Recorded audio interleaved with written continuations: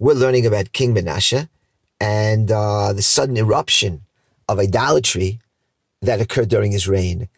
And we addressed the issue how the son of a loyal king, such as Chizkiyahu, can turn so radically to paganism. And we looked at the later commentators and historians, and they say that the answer lies with Menashe's strategic affiliations, that Menashe's reign of 55 years coincided with the peak of Assyrian power and prestige, and Menashe wholly embraced his role as an Assyrian vassal, unlike his father Chizkiyahu, who rebelled against Assyria. Menashe chose to be a vassal to Assyria, and that might have given him an unprecedented 55 years of international calm and domestic prosperity and tranquility. However, the association with Assyria has its spiritual ramifications. Now, it's still tough to understand, though, how one king, a single king, can just sway the entire national religious orientation. That is, how did Judea, as an empire, just flip in one generation? In the days of Chizkiyahu, they're extremely righteous. And under Menashe, they're so evil that they bring about the eventual Chorban Bayit, destruction of the first temple. Well, it's important to understand that in ancient times, religion and society, they weren't separate. It's not like today. You have separation of church and state, separation of religion and state, and so forth. Here, in those days, in those times, religion and science were synonymous, not just state and religion, economy and religion. People explained their world through religion. It permeated all of their lives, farming, commerce, everything. So a national alliance with a superpower, even if it's motivated by military protection, as long as you're exposed to their economy and their culture, that will bring a huge shift in religious orientation. And that's the way things can flip so quickly. Now, let's just go back to our chapter 21. We're back to Menashe. Let's get inside the verses. The last verses we learned were verses 9 to 15. We saw the prophecy of doom against Judea. And now in the next verse, verse 16, we're going to go back to another sin of Menashe. We went through plenty of sins in verses 2 to 7. Now we jump to one more big sin, and it says like this: V'gam dam neki shafach Menashe harbe mod. Moreover, Menashe shed very much innocent blood ad Hashem milet Yerushalayim pe lepe, until he filled Jerusalem from one end to the other. So it says literally from mouth to mouth he filled Jerusalem with blood, but pe lepe is an expression from end to end. He spilled so much blood. Levad machatot asher achtitis Yehuda. And that's besides the sins that he caused Judea to commit. Lasot ra b'nei Hashem, to do evil, what was in the eyes of the Lord. So in addition to the idol worship we mentioned earlier, we see now another sin of spilling blood. Now this verse is really important, and we'll spend time on it, because Menashe, as we said, he's committed a lot of sins. But up to now, all those sins that we mentioned were what we call ben adam lamakom, a man towards Hashem. They were sins towards God. He was worshiping idols. He placed an idol in the temple. He was machis, provoking Hashem. But now this verse is the first time we see a transgression, which is called ben adam lechavero. Ben adam lechavero means a sin to his fellow man. And the verse shows this distinction, because after it talks about murder, it talks about in addition to the sins that he caused Judea to commit. That was the sins to Hashem. But here we have the sin of murder, ben adam lechavero. And that's the sin that's going to seal his fate.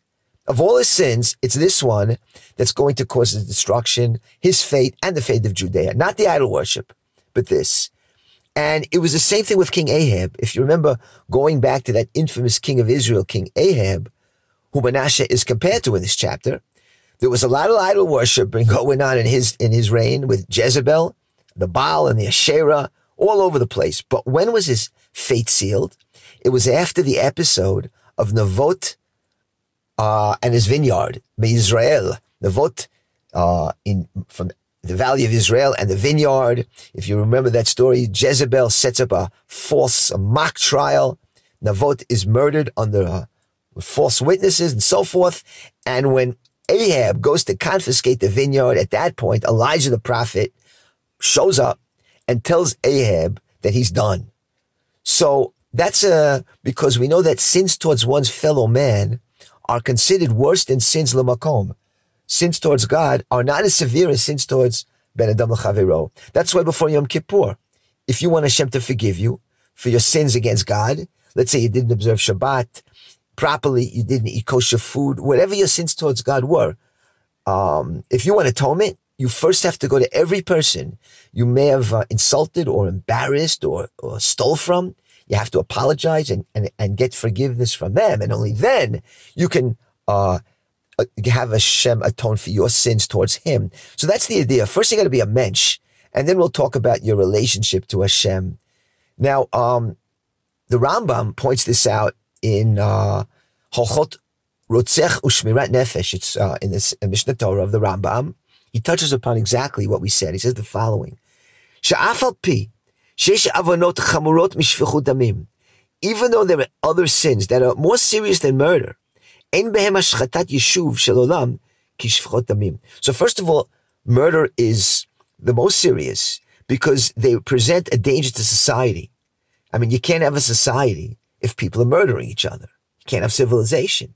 Then he continues that even idol worship, and needless to say, the violation of Shabbat are not considered as severe as murder. For these sins involve man's relationship with God, that is Shabbat and idol worship. While murder involves man's relationship to his fellow man. And whoever commits this sin, that is murder, is an wicked, utterly wicked person. And all the mitzvot that he performs throughout his lifetime cannot outweigh his sin and save him from judgment. So there you go. You see in the Rambam that it doesn't matter, how frum you are, if you're laying tefillin, Rabbeinu Tam and Rashi, and doing all the, adhering to all the strictness of the Torah commandments. If you're not a mensch, your observance of the mitzvot don't mean anything. And that's why it's isolated here, this particular mitzvah, in this verse, that he killed from Pelepeh, from one end to the other, because it's really what tipped the scales and sealed the fate of Judea. Now, the question you can ask, who's he murdering? Well, you think the prophets of Hashem weren't chastising him and rebuking him and protesting him during his reign? Of course, the prophets and the righteous people of that generation were standing up to him, and they were getting killed for it. Much like in the days of Ahab and Jezebel, when they killed the prophets of Hashem for the same reason. Anyway, we see that besides being an idol worshiper here, Menashe is a mass murderer. Now, the Talmud gets specific regarding who he murdered. We have in two places in the Talmud where it says that Menashe murdered the prophet Isaiah. Now, if you remember what we learned a few lessons ago, that King Chizkiyahu married the daughter of Isaiah in an effort to beget the righteous son. We saw that in the Talmud. Of course, it did not work out. Menashe was not the son he was hoping for. But according to that, Isaiah is actually the grandfather of Menashe. So he killed his grandfather. But obviously he killed Isaiah, because Isaiah, as the prophet, was rebuking him for his evil ways. So let's look at what it says now in Masechet Sanhedrin 103, gets into it. And before it does, we get a little of an interesting introduction here.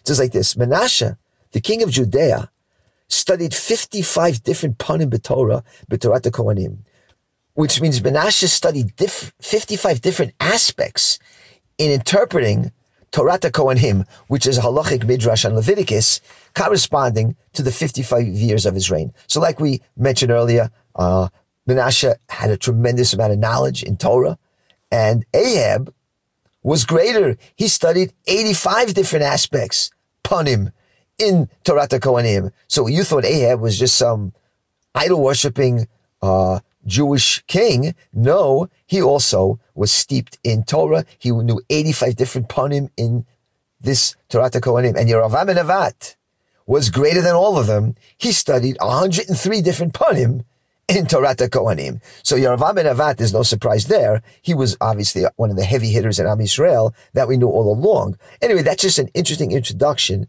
to our subject. And now it goes on. And it brings our verse in chapter 21, verse 16. And Menashe shed a great deal of innocent blood until he filled Jerusalem from one end to the other.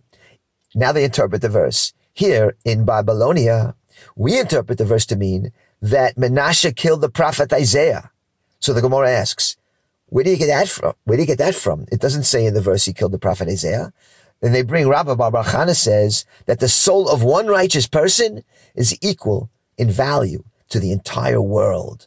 So inherent in that verse that he spilled so much blood, that was the prophet Isaiah who was keneged all that because he was such a tzaddik. Now in Eretz Yisrael, they say something else. In the West, in Eretz Yisrael, they interpret the verse to mean that Menashe didn't kill Isaiah, but it means something else. He crafted an idol, a huge idol, so large that it was a burden requiring 1,000 people to carry it. And each and every day, he would require people to schlep this giant idol, and it would kill them slowly, one by one, because they had to carry this thing. So either way, this is not complimentary to Menashe, and this explains why he was a murderer. But now in Tractate Yibamot 49, that's the next source we're going to look at, there we get the opinion again that Menashe murdered Isaiah, and here we're going to get some of the gruesome details. And it goes like this. It is taught in the Breita. The Rabbi Shimon ben Azai said, I found a scroll which recorded all kinds of lineages and events in Jerusalem. And in that scroll it was written that Menashe, the king of Israel, killed Isaiah the prophet. And now the Gemara is going to expand on the events surrounding Isaiah's death. And it says like this. Rava said, Menashe judged him as a false witness for issuing statements contradicting the Torah, and then he killed him. So Menashe didn't just kill Isaiah for no reason. He found halachic justification. He said Menashe is going against Torah. And here's now the halachic debate he's going to have with Menashe. Menashe is going to have with Isaiah. Menashe said to Isaiah, Moshe Rabbeinu, your master, said in the Torah, Lo tuchal erotet panai, ki lo yareni adam v'chai. It says in the Torah, and you cannot see my face, for man cannot see me and live. So that's a verse in Exodus 33. Lo tuchal erotet panai, you cannot see my face. But you said, Isaiah, in chapter 6 of the book of Isaiah, I saw the Lord sitting upon a high and lofty throne. So if you saw the Lord sitting on a high and lofty throne, how could it be that Moshe said, you can't see my face? So that's one contradiction. The next contradiction, Menashe points out to Isaiah, is that it says in the Torah, Moshe Rabbeinu said, Ki mi goy gadol, who is such a great nation? Asher lo Elokim krovim elav, that God is so near to it, B'Hashem Elokeinu, b'chol kareinu alav, and whoever calls upon him, Hashem is close to him. But you said in Isaiah 55, seek the Lord while he may be found. Call upon him while he is near. So that's in Isaiah, we say that on Rosh Chodesh and Haftorah of Rosh Chodesh, that seek the Lord while he may be found, which contradicts what Moshe Rabbeinu said, that Hashem is always close to you. And so we have a real discourse going on here between Isaiah and Menashe. Then he finally brings another contradiction. Moshe Rabbeinu said, Et mispar yamecha amalei. That's in Exodus 23, which means that I will fulfill the number of your days, which means that every person has a preordained, allotted lifespan that you cannot outlive. But you said in a prophecy to King Chizkiyahu, what did Isaiah say? And this is something we learned last chapter. I will add to your days 15 years. So how could Isaiah prolong Chizkiyahu's days another 15 years if it says et mispar yamecha amalei, if there's a preordained lifespan that cannot be changed? So what we have here is Menashe challenging Isaiah to a Torah debate. Now the Gemara continues like this. Isaiah said to himself, I know him. I know this Menashe. He's not going to accept whatever explanation that I have. I can answer those contradictions, but he's not going to accept it. And if I prove it to him that there's no contradictions between my prophecies and what it says in the Chumash of Moshe Rabbeinu, well, that will turn him into an intentional sinner. He'll be amazed that is right now. Menashe really believes what he's saying, that I'm contradicting Torah. But if I prove to him otherwise, he'll still going to go after me. He's not going to admit it, but that would make him an intentional murderer, a mazid, instead of a shogeg. So what we have here is Isaiah is actually considering what's best for Menashe's spiritual situation. Let him remain unintentional, a shogeg. Okay, then Isaiah said to himself, so either way, I can't get out of this. So I'm going to try to escape. So what did he do? He uttered the divine name. That is, he uttered Yud Kei Vav Kei, Hashem Shem Meforash, and was swallowed within a cedar tree. Menashe's servants brought the cedar tree and sawed through it in order to kill him. So they're sawing through this tree. And when the saw reached to where his mouth was, Isaiah died.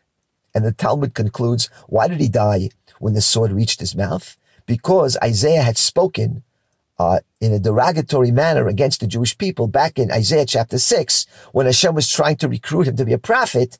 Isaiah refused at the beginning, and he said, Ani betoch am tamei sfatayim, I am in the midst of a people of unclean lips. Because he said that about the Jewish people to Hashem, he was killed when the sword reached his mouth.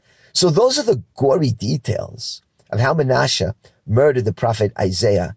Now, I didn't see this written anywhere, but maybe that's the intention of when it says in verse 16 that Menashe shed much innocent blood until he filled Jerusalem from peh le peh, from one end to the other. But peh le peh literally means from mouth to mouth. So maybe that's like a reference to the mouth of Isaiah.